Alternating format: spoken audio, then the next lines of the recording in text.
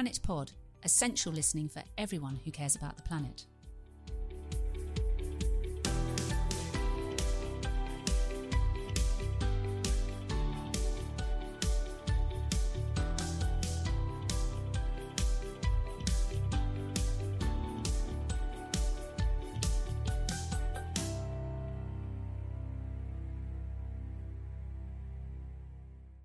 Welcome to Planet Pod with me, Amanda Carpenter, and to the second in our Grantham Institute series, in which we bring scientists and climate researchers into the studio to explore some of the innovative, groundbreaking research that will help us tackle the challenges of climate change.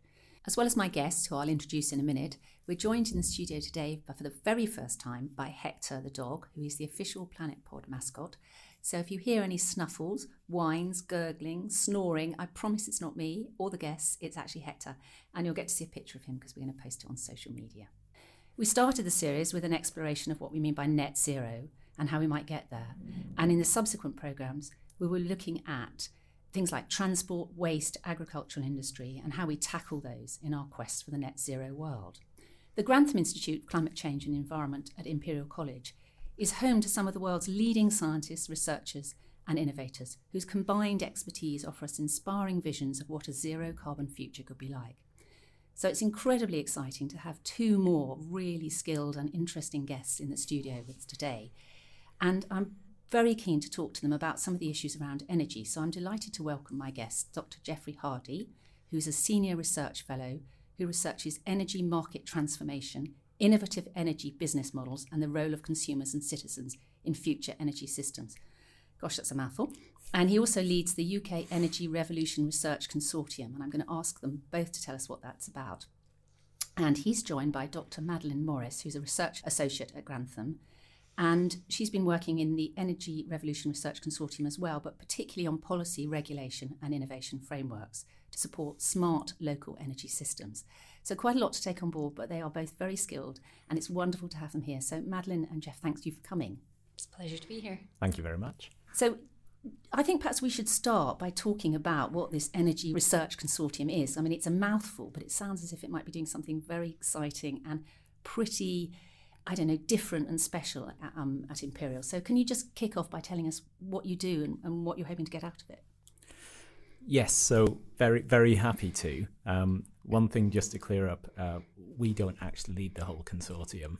That's my colleague, Professor Stephen MacArthur, up in Strathclyde University, but we're lucky enough to lead the bit that looks into policy and regulation for future smart local energy systems. Okay, we wouldn't want to cut him out of the picture because he's obviously very important. And he's a very nice man as well. So as a consortium, we're lucky enough to be looking at the future of local energy. And we're in the middle of a very large government programme through the Industrial Strategy Challenge Fund, which looks at smart local energy systems. It's called Prospering from the Energy Revolution, which gives a hint about what it all means. So what that means is that there's about £100 million of public money gone into funding some very large local energy system demonstrators. So these are demonstrators in different places. So there's one up on the island of Orkney and two in Oxfordshire. And what they're actually looking at is what is a local net zero smart local energy system and what does it mean in different places? And that's the key thing, because when you're thinking about local energy, it's different. People are different, demographics are different, geography is different, resources are different. And that's, I think, the most exciting thing when you're working in local energy, is it's not one size fits all. It's this wonderful kind of smorgasbord of different approaches, different technologies, different things that work in different places. So as a consortium, we're looking across all sorts of things. So we have a program of research that's supporting these demonstrators, thinking about kind of like how does a smart system work? So how does like technology meet artificial intelligence, for example? How do businesses transform to be these kind of like local net zero energy businesses of the future? And how does the money flow in those? The bit we're looking at is policy and regulation. So what do they need to enable that, enable them to deliver their benefits? We have a whole bit on users. So the people, the businesses, all of those relevant stakeholders and actors that come together to form these smart local energy systems. And then we have a whole bit of work on scale up. So how do you either scale up or scale out, so replicate in different places some of these aspects of smart local energy systems? So we have something like about 60-ish researchers across 22 different universities, all looking into this. So it's a really great community for meeting new researchers, kind of like having a lot of new interdisciplinary research ideas. And it's been a really good start to the consortium. We've been going since December last year. My goodness, we've been going almost a year. That's fantastic. £100 million doesn't sound like very much to me in terms of research. I mean, I know for one institution that's probably quite a lot of money, but spread across such a wide number of projects. I mean, even if it's just funding those 3 projects, that's still not a huge amount of research, because presumably this is fairly untested ground, is it, the stuff that we're looking at here? Yes, that's right. But the £100 million for, say, the demonstrators, that's just the public money part. Those demonstrators had to bring between 2 and 3 times that much in private money as well. So these, and when you say demonstrators, you kind of mean pilot projects effectively, do you? Or yeah. So we're seeing if the idea works on the ground, and therefore we can then roll that out and test that in other areas and take the learning from that particular idea. Yeah, exactly. These demonstrators, the whole purpose of them is, after they've been running for 3 years, they should be commercial and they should be replicable elsewhere. So all of those lessons need to be learned incredibly quickly. So it's a very fast moving and ambitious program. Okay. And this is probably a bit of a dumb question, but what is smart energy? I mean, what's a smart energy system? Because some of us might not. I mean, know what smart motorways are. I do personally, having been on a 3-hour course for going too fast on one. I'm now an expert on smart motorways. But what is smart? I mean, is that just a shorthand for technologies being involved in this process, or? Well, you shouldn't be so hard on yourself for not knowing exactly what it means, because, in fact, no one in the industry knows. It's kind of one of these catch-all terms that at the moment means everything and nothing at the same time. And one of the first pieces of work that we did in the consortium is have a look in the literature about how people are conceptualizing smart local energy systems. And to do that, we had to break it down first into what people think of as energy system, and then a local energy system, and then adding the smart on top of it. So there's no consensus. There are some there's some ideas that people have that are common across the whole thing. So for it to be local, there's some sort of geographical boundary around it. The concept of using local resources to benefit local residents and people around it. And then smart, that means so many different things to different people. It can range from being just better than the current system, whether that's about being cheaper or more efficient, or actually providing you with just a better service. For some people, it might mean automation and data. So we're still, even as a consortium, figuring out what that means. But all of it's quite exciting. Yeah, it sounds really exciting. I just wanted to explore this idea of the local energy system, because, I mean, we all know that our energy comes from, well, a lot of us perhaps haven't thought about it, but we know our energy comes through the grid, and we know that there are big providers putting into that grid. But actually there's a lot more providers in the grid now, aren't there? There's lots of kind of micro energy producers, and lots of the renewable companies are buying in energy from very small providers. Could be somebody with a couple of wind turbines in their field, sort of thing. So how does that mesh into a local system? How do you have a vision in your mind that perhaps me in my local town, we'd have a small energy producing system, whether it's wind or solar or something, and we would then be drawing on that just for that town's needs? Or is that too sort of micro thinking? Well, there's a couple of things going on. So energy is going to become more local. If we're going to hit a zero carbon target by 2050, a lot of the modelling, say from National Grid or from the Committee on Climate Change, it sort of shows that you go from about 30% of energy resources being local to 50 or 60%. So that's almost a doubling of how local energy is going to be manifest. But alongside that, there's loads more action going on locally, because net zero also tends to mean that services like mobility, so getting around, is going to increasingly move away from fossil fuels towards potentially electricity or other fuels like hydrogen, which is zero carbon. But also heating is going to transform as well. And a lot of the thinking is that we're going to have to replace, or a number of gas boilers in place, maybe 20 million plus, will probably have to be replaced with something else along the way. Now, all of that congregates locally. So that means that if you're going to move transport from fossil fuel to electricity, you might move heating from fossil fuel to electricity, and you might have a lot more local renewable resources for energy. That's where a smart local energy system really kicks off, because you've then got, okay, how do we balance out the available energy we have locally with all of these new users of that energy? And what does that, how do we do that in an efficient, cost-effective way where the benefits stay locally? That's one of the big things about smart local energy, is benefits should stay local as well. When you mean, say, benefits, what do you mean? Like financial benefits? So community-owned, community, that any surplus comes back into the community pot? Or so it can be. This is the really exciting thing, and also the slightly different thing about local energy is those benefits might be purely financial. So it might be kind of like keep the kind of like the money in the local economy, but it might be wider than that. It might be health benefits. Cleaner air means kind of like less hospital visits. It might be wider social benefits, such as warmer homes mean better health outcomes, better social outcomes. But it might be other community benefits, so kind of like reinvest this money into local amenities and so forth. So there's all sorts of things that different communities and different places want from this smart local energy system of the future.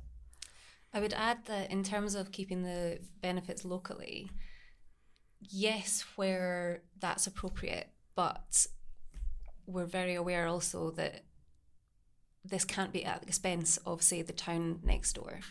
So it needs to be, we keep the benefits and that the communities and local areas do prosper, but that can't be at the expense of people up or down the rest of the country. And so, as you say, these demonstrator projects are doing something that's not been seen before. And so we don't really know the best way to do it. And I think that the consortium's job is less about sort of proving that local is the best way to go. This has come about because it is going locally. That seems to be something that's quite inevitable at the moment, and we're already on the road to that. These demonstrator projects are about making sure that we deal with that appropriately and in the best way possible. I can just... hundreds of questions have just popped into my head as a result of what you've said. I mean, there's that whole thing about how communities, sometimes you get that mass community thing, sort of psyche, don't you, where they say, well, actually, I don't want, a power station, a wind turbine, a solar park on my doorstep. And then you've got those other communities which will be much more embracing of that, so they would be forging ahead. But you're going to have to transform the whole system, aren't you? Because if we're saying that local energy should be provided and used and managed locally, it's going to reflect the incredible diversity of the communities that we have across the UK. Big new urban conurbations, fine, because you can build all that into the infrastructure. What about small, rural isolated areas where obviously your transport needs are going to be much higher because you've got no local public transport infrastructure? And what about those existing towns where there's absolutely no space for anything? And the minute you suggest building anything in the kind of surrounding semi-green or brown belt, there's a huge outcry from the existing population. I mean, this is just a transformation of how people have got to think about the way that they live and how they live, isn't it? Yes. But I mean, it's no small order, is it? This is not something simple. We're not just talking about rolling out a different bit of the national grid here, are we? And that's the revolution part of our name. We do understand that we're really going further than just transforming. It's completely revolutionising how we look at energy. But with that revolution comes the chance to really make people's lives better. All the benefits that Jeff was talking about earlier that come with this, maybe things that people don't usually associate with energy. As consumers, you and I using energy, usually as much as we think about it is how much it's costing us and are we getting enough? Is it there when we need it? But this transformation, this revolution gives a chance to make energy much more than that. There was I was just going to say, there's a really nice bit of research from UK Energy Research Centre, so another research consortium, and it was on public values and future energy. And the reason why I like this bit of research, it was a wonderfully well done bit of research, lots of surveying people, focus groups, all of that kind of thing. But what it came up with some really clear messages. So it says that the public recognise that they're going to have to probably pay for this net zero journey, but they want something from the other side of that. And they were able to impart some very clear values on what they want out of it. And they were very, very strong things like equitable, just, fair, environmentally compatible. But the one that I really liked was better. So if they're paying for define better. Exactly. So but I think it's just a wonderful thing to put into any kind of social contract. Yeah. You know, it's like, all right, we do need some kind of like public support to pay for this, but we promise it's going to be better. Now we just have to work out what better means, and that's where it gets into local energy, because better means different things in different places. Yeah. And that's where it gets really exciting, I think. I tell you what's really interesting about all these conversations we're having, and I just feel that I'm in such a privileged position because, you know, we have these conversations on the pod, and every time I learn something new and different, but they all intermesh and overlap. So the conversation we're having about energy, we're actually talking about a revolution. We're talking about a revolution in how we work, how we live our lives, how we interact with one another, the responsibilities we take as communities. And it's not that far away from the conversation we had with XR recently, which is about a revolution in how we manage our political systems. So all of these things are beginning to interlock. Do you get that sense as scientists and researchers that you're on the brink of actually enormous transformational change in society, not just in the kind of pure mechanics of producing energy? That's a tough question, I know. Sorry, I just sprung that on you on a Tuesday morning. Yeah, well, I think we are. But it's, again, this idea that it's going to be this uniform transition or transformation is probably not going to pass quite like that. But there is so this journey to net zero is going to be transformative. But for, let's say, families and businesses, it might not feel that way, but there could be some incredibly transformative things in the background. So let me just really unpack that, because that means nothing. So let's just say we talk briefly about what a smart local energy system means, and then decided that it doesn't strictly mean anything, so it's going to be very specific to a place. But if you want to kind of really drive out the carbon in a particular place, then you're going to have whatever local energy resources are available there. They have to be zero carbon. Then you also have the kind of like the infrastructure. So places are different, whether it's a rural economy, a city centre, a market town, whatever it might be. It's going to have different needs, different desires, different values. But the transformative element will be how they all combine. So yes, lifestyles will feel a bit different, and they could feel quite radically different. So, in 2050, if we fast forward that 30 years, you will unlikely be heating your home with gas if you currently are. You will most definitely not be driving a fossil fuel vehicle because they're banned from 2040. And the chances are that the way in which you're using electricity will be a little bit different, because renewable resources, tend to be around when the wind's blowing, the sun's shining, the waves are flapping, whatever the correct word is. Crashing. I think waves crash. That's good. Yeah, I like crashing is probably better. Which means it does matter quite a lot when you use energy.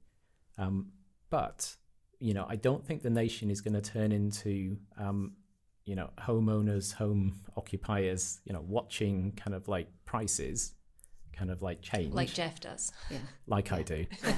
And like some energy companies provide that service, don't they? Yeah. Some of these kind of renewable energy companies particularly provide that service where you can watch the price every 15 or 20 minutes almost, can't you, and change your usage. But we won't do that. I mean, we'll all want to put the kettle on in the advert break of, our favourite TV programme. Yeah. I would say Strictly, but I don't know if it's on BBC or ITV, so I can't say that, having not watched Strictly. But you know what I mean? So there'll be those demands and surges, won't there? Yeah, and it's people aren't energy geeks like me, and they shouldn't be.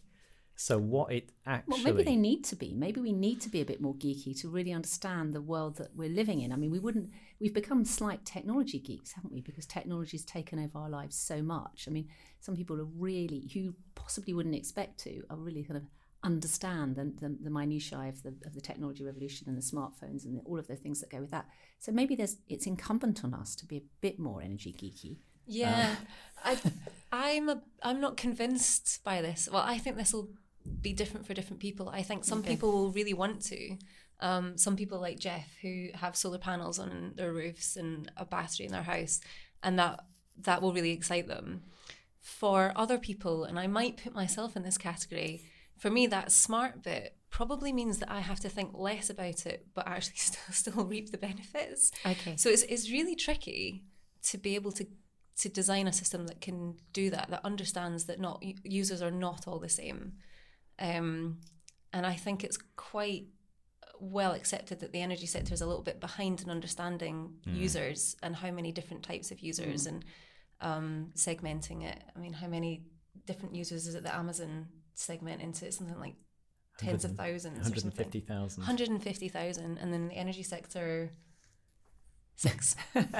6. So that is going to be part of the transformation, is better understanding what people actually want from their energy systems, when, and how that varies across from person to person, not just place to place, but individual person to person. So we're really moving from that kind of blanket one-size-fits-all sort of approach to a much more micro, localised, managed system.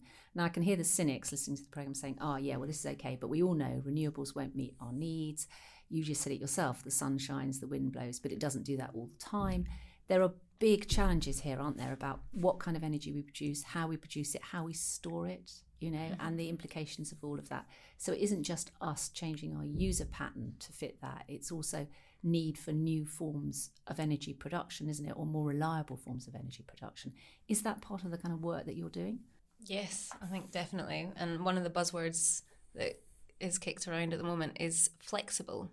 A flexible energy system. It sometimes goes hand in hand with smart, sometimes means different things, but it means a more responsive energy system that can cope with intermittency in renewables and does have storage that can play a much bigger part in that. So it's a system that looks very different from what we have now, where we mostly have very large fossil fuel power stations that are essentially just on all the time, maybe turn up or down a little bit.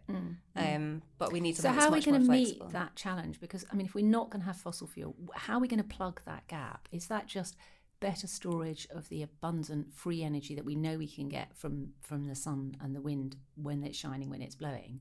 Or is that saying we've got to have alternative new forms of energy or cleaner forms of energy? Now, I know that you have a background in nuclear, don't you, Jeff, a little bit? And lots of environmentalists feel very uncomfortable about nuclear because of the implications of nuclear and the storage issues and the half-life and all of those sorts of things. So is nuclear part of this mix, or are we actually looking at alternative new forms of energy we might not even have discovered yet?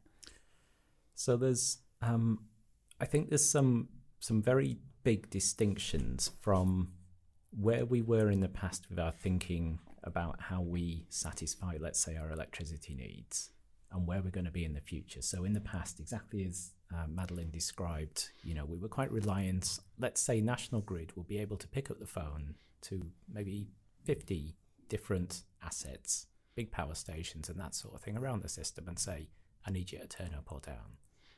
And that was how you manage the system. I think if you fast forward to a smart local energy system of the future, whoever's operating that system, and it might be a mix of national and local operators, they will be putting out a signal to the market, and millions of devices connected to that system will be responding, and they won't know until later what actually did what.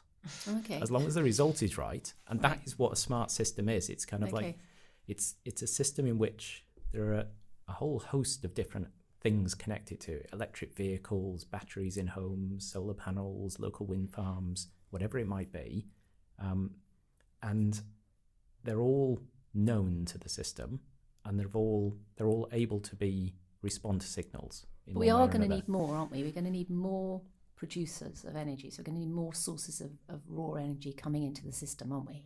So is your part of your visioning of the future that we're just going to have lots more wind farms or lots more solar parks, or, are we looking at other sources of energy that we might yet not have discovered? I think, is there a role for wave, for example, in here, or tidal, which doesn't seem to make very much progress in the UK at all? I think one of the important things to remember about for generation is making sure that it's where it's needed. So we have some areas of the country where they generate too much renewable electricity. From Cornwall to the Orkney Islands, they are both in the same situation where they've actually got so much local resource, but they're constrained. There's like a bottleneck on the grid, and they can't actually export that electricity anywhere. So part of the beauty, I think, of moving to a more local system is that you can understand much better the local needs and the local resources. So it's giving us a chance to understand where there's the option for more solar or more wind and where there's the need for it. There's not really any point in building wind farms but where there's nobody there or nobody to use it. The problem with wind farms is they tend to be in open areas on high points, so peaks, and that's why there's a lot in Cornwall. There's a lot of land, isn't there? But if you live in in London, or if you live in kind of in and around Birmingham, for example, there's not a lot of scope for putting up wind turbines. Yes, so I think there's a very important what is smart the answer to question here. And I think if we take the fact that we're likely to need, let's say, more electricity in the future, if we move some of the transport and some of the heating across to electricity, that definitely means you need more electricity generation. The question to which smart is the answer to is, how big do I need to make that electricity system? And what smart enables you to do is to make it as small as you need in order to satisfy all of that new demand, with all of those caveats about kind of like wind blowing, sun shining, waves crashing. I think we agreed, and tides coming in and out, whatever it might be. Those are all, part of the equation, if you like, about kind of like, well, what do I need to be sure that, and the really important part in that is, in that future smart electricity system, the demand side, so our behavior, business behavior, other things becomes a completely integral part of that. So not only is, the production of electricity varying, because of the wind, because of the sun, but also the demand can vary to follow it. And that's what a smart system is, where both the demand and the supply side are working in unison. Okay. As opposed to what we have at the moment, which is a very demand-led system, whereby, someone is turning up and down a power station because people are turning on their kettles at half time. So how do we educate or incentivize changes in behaviour? Because that's actually what you're talking about. It seems to me we've got a regulatory policy framework that we've got to tackle, which is largely, I should imagine, government-led, hopefully informed by the evidence that you're producing through these demonstrator projects and through the science. How do we change behaviours? How do we, I can see local individual communities changing behaviours because you can see a direct benefit. I'm a reasonable sized town and I can see the health benefits, the financial benefits, the community benefits. How am I going to persuade business to change behaviours? How are we going to persuade larger centres where we've got much more diverse communities and populations to change behaviour? Because we do need behavioural changes as well as production energy management changes, don't we? Yes, and I think there's a few elements that come into play here. So let's say if as a government, as a country, that certain technologies cannot proceed into the future because of the carbon content or whatever it might be. So let's say internal combustion engines, gas boilers, that kind of thing.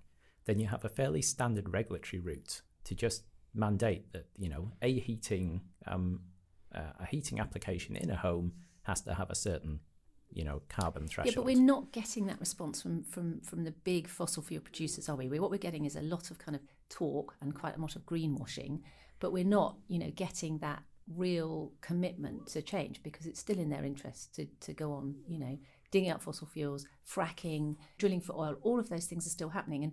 we had someone from Shell on the pod recently, and they said, well, we won't make 2050, it's more like 2070 for net zero. So there's no real commitment from those big producers. And if there's no commitment from them, what commitment would there be from the businesses who say, well, I don't need to worry about this because the oil companies will go on producing oil and there'll always be oil-fired and gas-fired power stations. I don't have to worry about it. Well, I think that's where it comes in. So it's if we have, well, we do have a net zero target, but what we don't have is the suite of policies and regulations that are commensurate with that at the moment. We have some of them. So, things like phasing out an internal combustion engine by 2040, that's fairly firm. There's a question about whether or not you could do that sooner. There doesn't seem to be a particular reason why not, because you go in kind of like, cars of a certain life.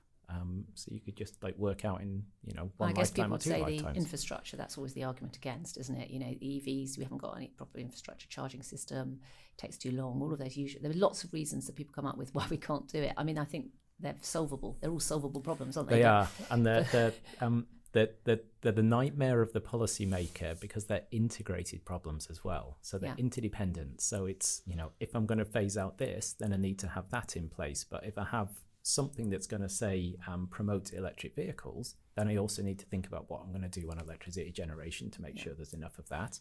I also need to bring in kind of the ability to kind of to get that demand side, to get smart charging so people charge at the right times for the good of the system.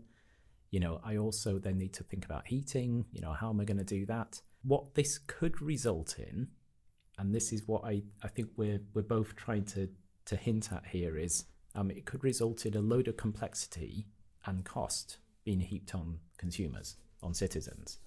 It's kind of if the government is basically saying you need to change your gas boiler and your car, and you need to, let's say, insulate your house for energy efficiency purposes.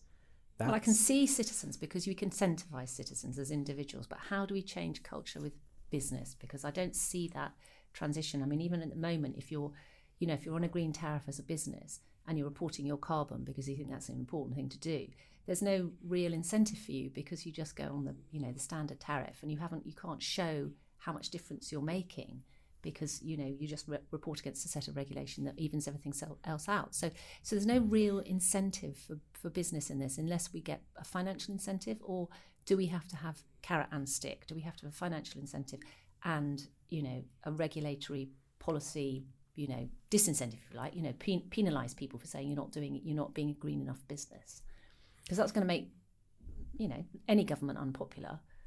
I mean, this is unpopular stuff, isn't it? It's important stuff, but it might be unpopular. So how do we get that shift, do you think? Well, yeah, I mean, net zero is transformative. We keep coming back to this as a theme, and therefore it needs both. It needs incentives and it needs sticks.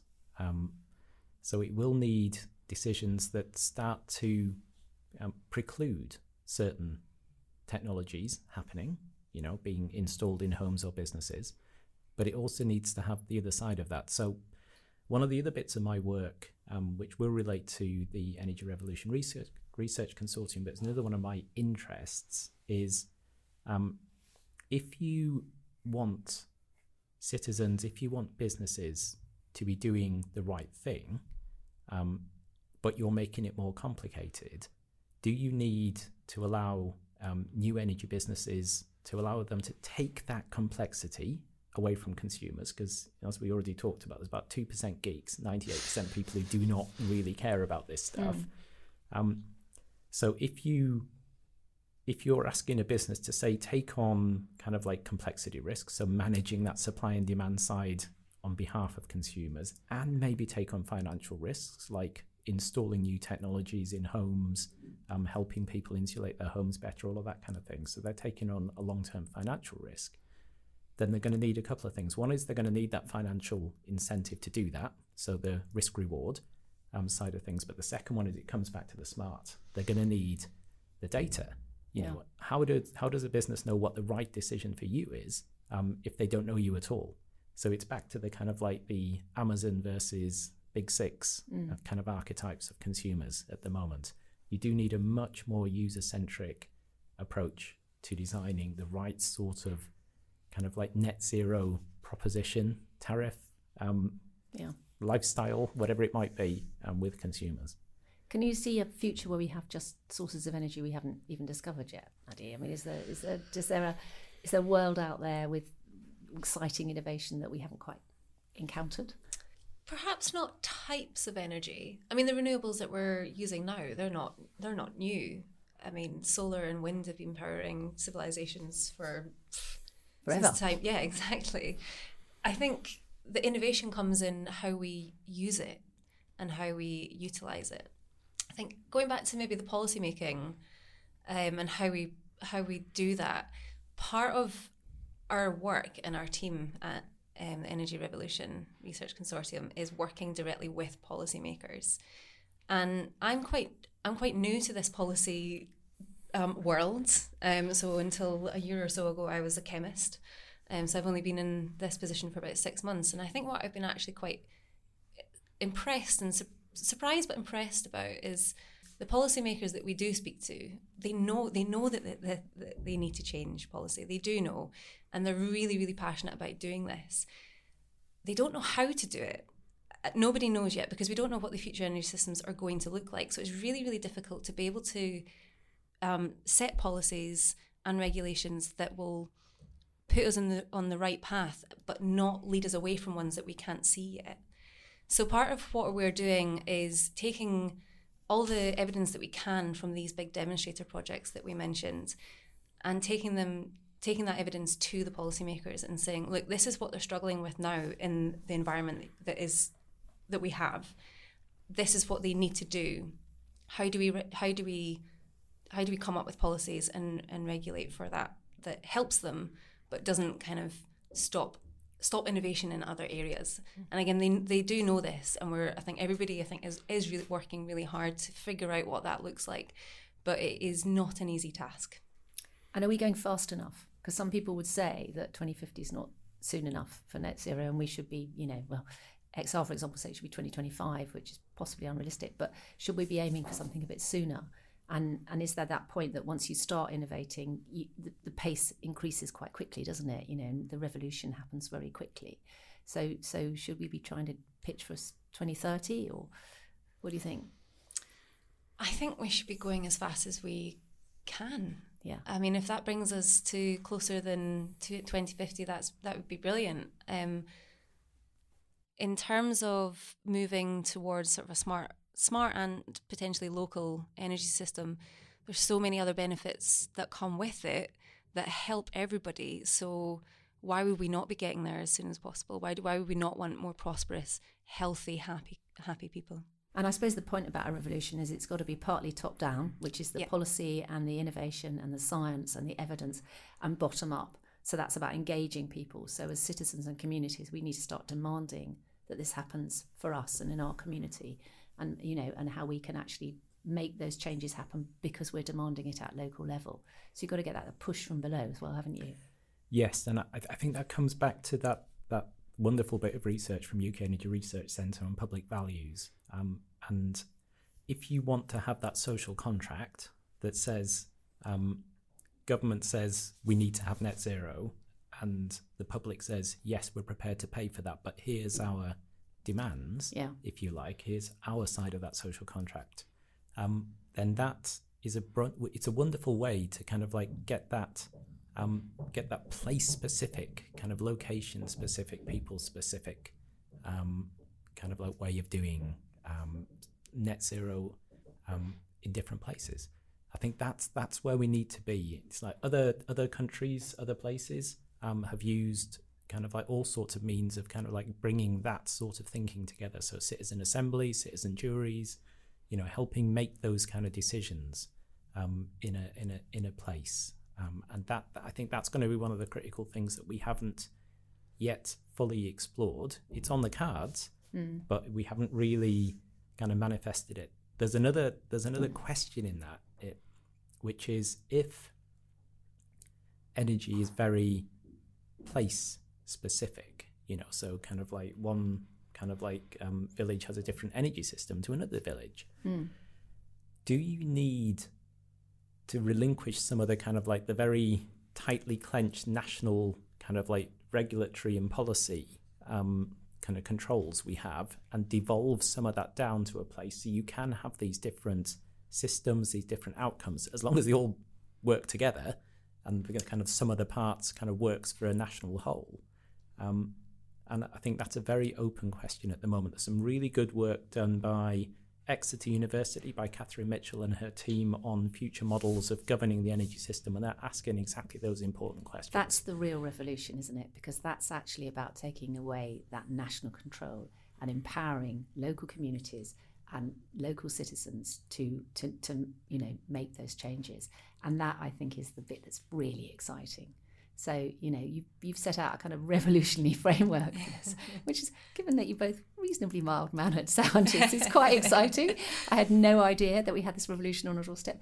And I think that's a very positive vision. And there's so much around this kind of climate change debate and net zero and where we are. And there's a lot of anxiety and unhappiness in this discussion at the moment, both, nationally and globally. It's such a change to talk about something that has such a potentially positive future for us and paint such a positive future for us as citizens and as consumers. So thank you so much for setting out this quiet revolution and for doing the work that you do and for making that all so kind of clear and accessible and easy. So Madeleine and Jeff, thank you for being on Planet Pod. It's been great to talk to you. Thank you for having us. Thank you very much.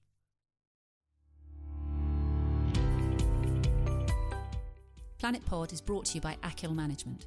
My thanks to our producer, Jim Hayward, and our researcher, Beth Palmer. And to you, our listeners. Without you, we'd be very lonely. You can follow us on Twitter and Instagram at planet_pod or visit our website.